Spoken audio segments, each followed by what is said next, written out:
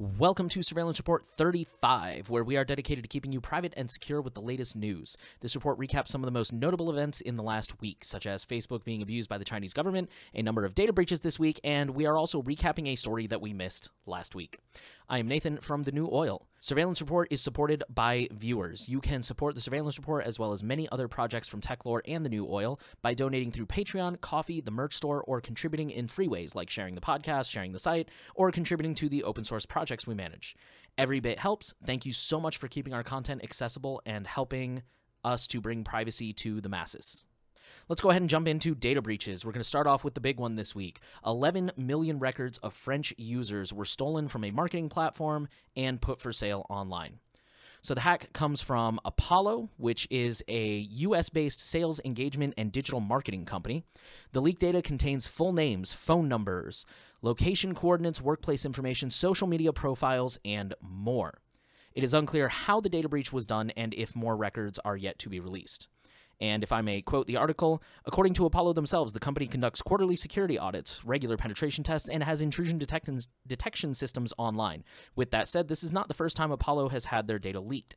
Back in 2018, the company faced criticism after a database containing 200 million user records had been breached by threat actors. Womp womp. Our next runner-up is Israel. The data of 6.5 million Israeli citizens has been leaked online. This comes from voter registrations. Again, 6.5 million Israeli citizens. Also, the personal details of 3.1, including full names, phone numbers, ID cards, addresses, gender, age, and political preference. The source of the data breach was a third-party app called Elector, which was developed by the, I'm totally going to screw this up, Likud party, the current Benjamin Netanyahu party. And unfortunately, this is also not Elector's first security mess-up. In February 2020, a dev named Ron Barzik found an exposed API that allowed him to get site admin account lists and details, including passwords. So that appears to be the theme for this week, is if you got breached once, it's probably going to happen again. Our next data breach is Shell. Yes, that Shell. This is part of the ongoing Excellion file transfer protocol data breach that we have been discussing. For those who have not been keeping up on that, Excellion happened probably somewhere between a month and 2 months ago at this point, and it's a third-party service that allows you to, quote-unquote, securely transfer your files, and clearly that was a lie. They got hacked, and because so many third-party services used Excellion, it has just cascaded from there, and now everybody's getting breached left and right. For those who don't know, Shell is a multinational group of petrochemical and energy companies. I know them best for their chain of gas stations. They insist that their Excellion system was isolated, so the wider network was not impacted. However, they do say that some personal data may have been uncovered belonging to stakeholders and subsidiaries, but they haven't said exactly what that data was. Next, we will head to the UK, where thousands of taxpayer details are potentially exposed online through the council's debt-chasing texts. A number of local authorities, about a dozen local authorities, according to this article, partnered with a company called Tel Solutions Ltd. to text people SMS reminders about outstanding tax debts. As you can see here, you have a message from the council. Click here to read it. That link that is blacked out here or redded over, that link could be easily changed, and depending on what that link said, you could access the taxpayer records with zero authentication. So if I click that link, I will see my name, address, and outstanding debts, but if I change that link, I might see somebody else's debts. And again, no authentication, so all I have to do is change the link and try it and see what happens. The loophole has apparently been closed, although the article did not specify exactly how it was closed and how they are avoiding that in the future. And our final data breach. A phishing attack has led to a data breach at the California State Controller's Office. Attackers gained access for more than 24 hours and stole, quote, social security numbers and sensitive files on thousands of state workers, unquote. They also used the information that they breached to send at least 9,000 more phishing messages using the contact information that they obtained. As the headline suggests, the breach is the result of an employee clicking on a phishing link and entering their credentials on the following website that came up. So remember, if you get sent a link, double check it, verify it, and if possible, don't even click on it. For example, if your bank sends you a link and says, we have a message for you, just go straight to your bank's website. I promise it'll be there. All right, let's jump into companies. We're going to start off with Microsoft, a real quick update on the ongoing Exchange server hack. 92% of vulnerable Exchange servers are now patched, according to Microsoft. For those who don't know, this started a couple weeks ago. Basically, Exchange is a really popular server software from Microsoft, and they found 4 major vulnerabilities all at once, and they scrambled to get these patched as quick as they could, but obviously the law-abiding are no match for the criminals when it comes to rolling these things out, and before you knew it, everybody was getting hacked left and right. The good news is, like I said, 92% are now patched. Hopefully the worst of this is behind us. Let's talk about Apple for a moment. Apple's HomePod Mini has a secret sensor waiting to be switched on. The Apple HomePod Mini has a temperature and humidity sensor that the company has never disclosed. Google Nest actually did something very similar to this recently. I want to say it was last year. I covered this on my old podcast. Google Nest was caught with a microphone that they had never disclosed. And in both of these instances, both the Google and the Apple one here, the assumption is that this is a future-proofing thing, that at some point these undisclosed devices are going to be used for future capabilities. For example, with this Apple one, they think that it can be used for HVAC purposes. If a room is too warm, you can turn on the fan automatically. With the Google one, they think that that's going to integrate with Google Home and other such smart assistants. As cool as that is, and as much as I understand that, I do think that's a little bit problematic that they don't tell you about these things. You think that would be a selling point. Hey, it's already got something in it. We're going to roll that out in the future. A quick follow-up on Apple. They have released an emergency update for iPhones, iPads, and Apple Watch. 14.4.2 and 7.3.3. If you use any of those devices, make sure to go ahead and check for updates. Google has set up an Android group for future car keys, national ID, and e-wallets. Google has set up the Android Ready SE Alliance to support the adoption of Android smartphones and wearables as digital keys, identity documents, and wallets for digital cash. Basically, Google is trying to make the Android smartphone more secure so that it can safely adopt things like electronic IDs, digital wallets, and eventually even electronic car keys. As part of that initiative to make Android more secure, they have launched the Strongbox SE applet, which stands for Secure Element. And from what I understand, this is supposed to work with Google's Titan M chip to make the overall Android environment more secure. Again, that's what they're going for.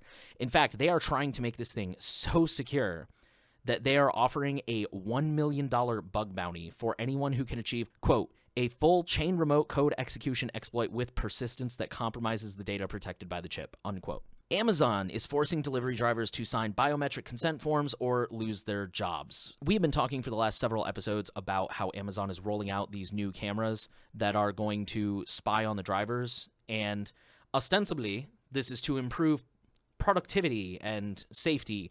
In reality, this is to improve profit. It's kind of a well-known fact that Amazon's drivers are being forced into slave-like conditions. They are now forcing drivers to consent to biometric data. For example, the camera might use facial recognition to ensure that the driver is the driver and that nobody's stealing the van or driving on behalf of the driver for whatever case. I have to point out, in my opinion, it's not consent if you don't have a choice. The most messed up part is that a lot of these drivers aren't actually Amazon employees. They're third-party companies that are being contracted by Amazon. Tesla's in-car cameras are raising privacy concerns. Tesla is using in-car cameras to train their self-driving tech, which is apparently pretty common. They list at the bottom of this article a whole bunch of other BMW, Ford, General Motors, Subaru, they're all doing that too. Consumer Reports has a few issues with the way that Tesla is handling this. Their biggest issue is they say that Tesla should not simply be passively using this. They should also be using this footage to alert drivers if they notice that drivers are tired or not paying attention to the road, etc. Right now, they don't do that. They just record the footage. That aside, they did fortunately also point out that anytime video is being recorded, it can be accessed later. And there may be legal protections around that, but there's always the possibility that insurance companies, police, regulators, and other parties in accidents will be able to obtain that data. So basically, they are pointing out that there are some privacy concerns here. Computer giant Acer has been hit by a $50 million ransomware attack. For those who don't know, Acer is a Taiwanese electronics and computer manufacturer. They were hit by REvil, or Revil, I'm not really sure how to pronounce that, which is a ransomware attack, and the attackers are demanding $50 million, which is the largest known ransom to date. The attackers claim to have stolen financial spreadsheets, bank balances, and bank communications, among more. It is possible, but it is unconfirmed at this time, that the attackers may have used one of the aforementioned Microsoft Exchange vulnerabilities to perform this attack. Mozilla is rolling out a couple of new privacy tweaks to make Firefox a little bit more private for the end user. Starting in Firefox 87, which should have come out on the 23rd, Mozilla will be restricting the HTTP refer. To put it in layman's terms, the HTTP referrer header says what website you came from or what you were referred from. For example, if you find a website through a DuckDuckGo search, they will get a referrer that says you were referred here by DuckDuckGo. Typically, this information includes quote-unquote innocent information, analytics, and stuff like that, but sometimes it can contain private user data. And this is a very popular way to track users online. For those who speak tech, the new default will be strict origin when cross-origin. I don't know what that means, but if you do, there you go. The second change is that Firefox 87 will introduce SmartBlock. And to quote the article here, SmartBlock provides local stand-ins for blocked third-party tracking scripts. So I thought this was kind of like a decentralized or local CDN kind of thing. Others have told me that this is more like a uBlock origin kind of thing, but it does have the potential to be used in a decentralized type of way. Either way, more built-in privacy for users. I think that's pretty freaking awesome. And last, Cloudflare launches Page Shield to thwart MageCart card skimming attacks.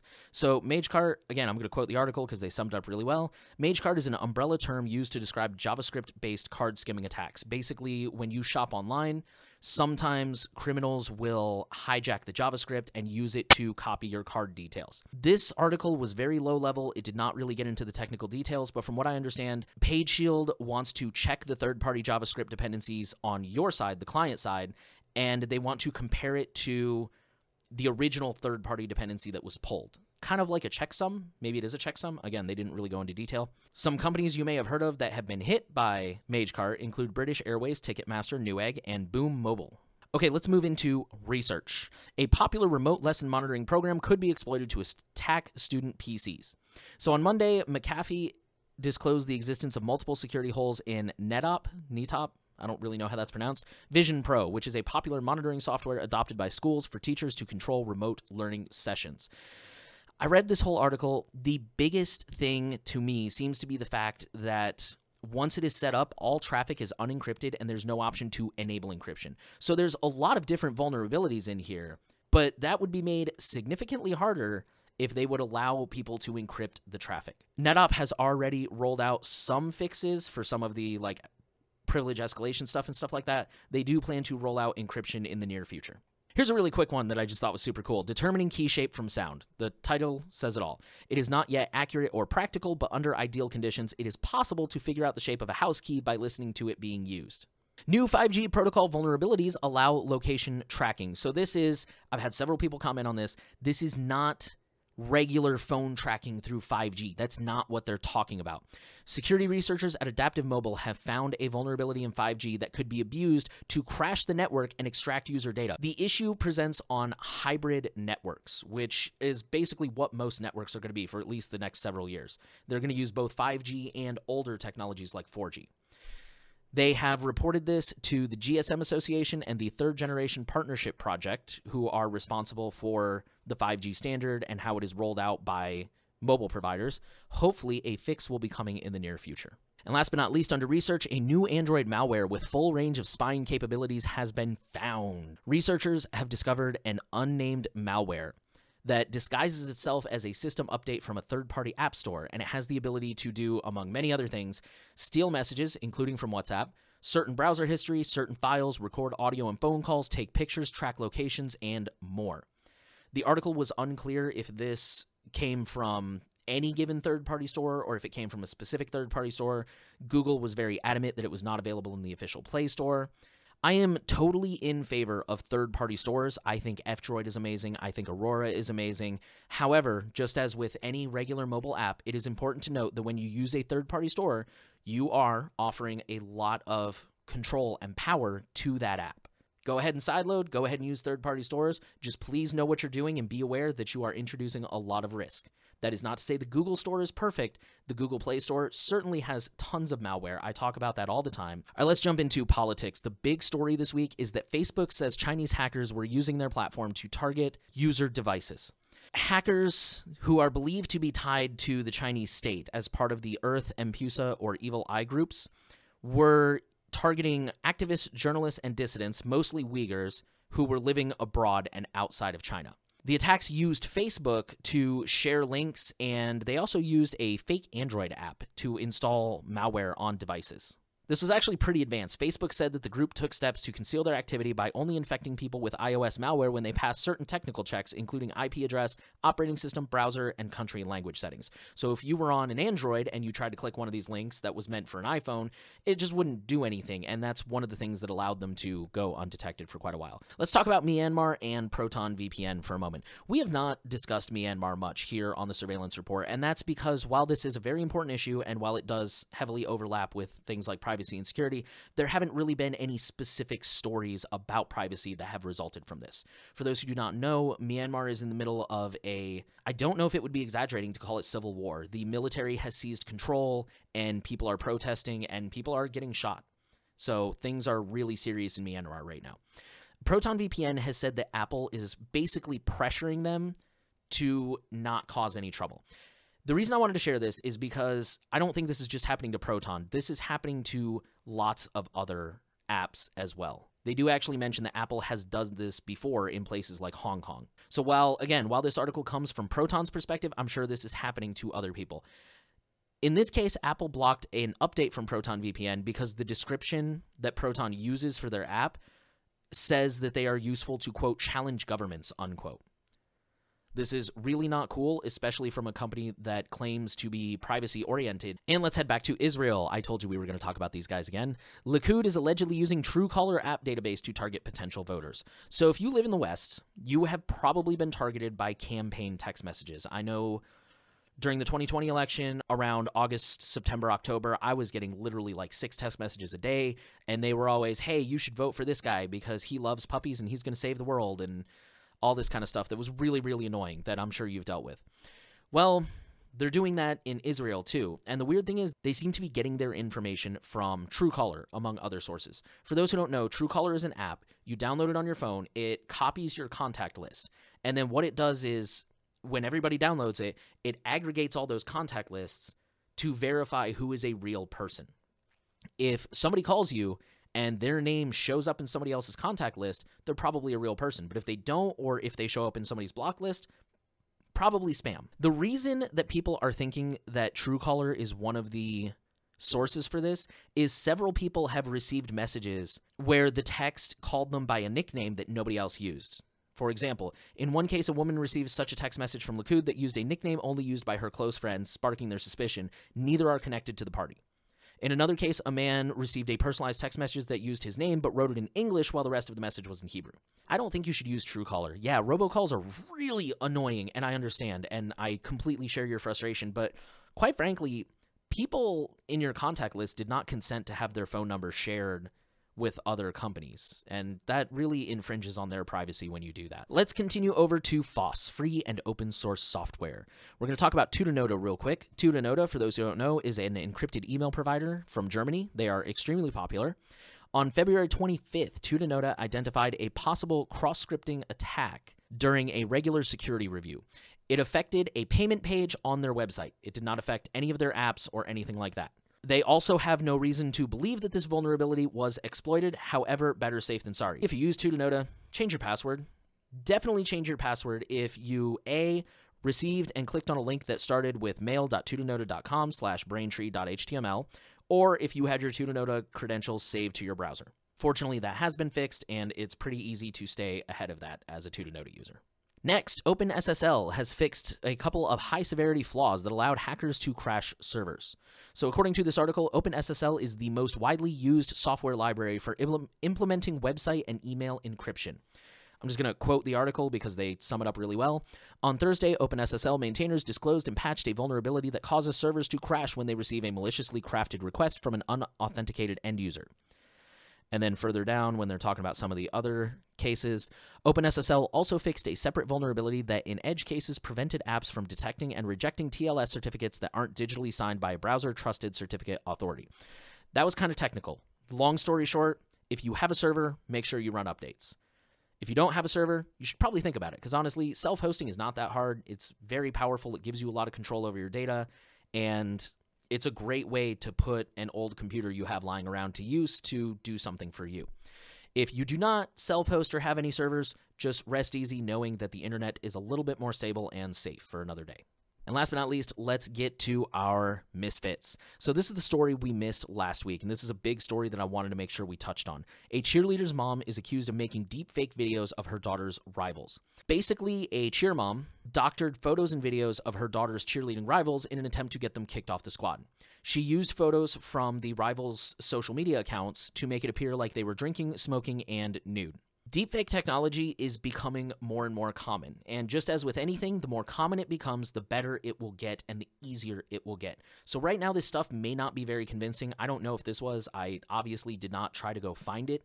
But as time goes on, this is something that we are going to have to worry about more and more, because this is something that is only going to get easier and more realistic as time goes on. Please be careful what you post online. Obviously, I am putting my face online, so I'm not saying don't ever do it. I'm just saying be careful and think about it. And our last story, the dark web is teeming with vaccine listings right now.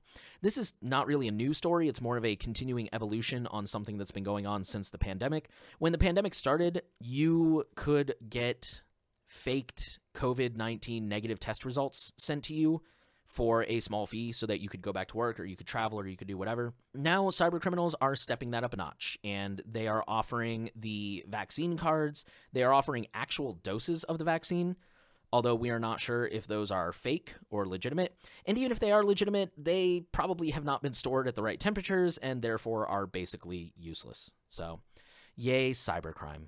And that's it. That is all our news for this week. We want to thank you so much for listening to the Surveillance Report. We are so happy to know that you are trying to stay safe and informed out there. The last thing we want to ask of you is to please share this podcast around. Make sure that you are subscribed, and if you are on a platform that allows for ratings, please give us a rating, because those things actually really do help with visibility. We are trying to reach as many people as possible with our message of privacy and security, and you can help us do that. Thank you again for listening, and we will see you next week.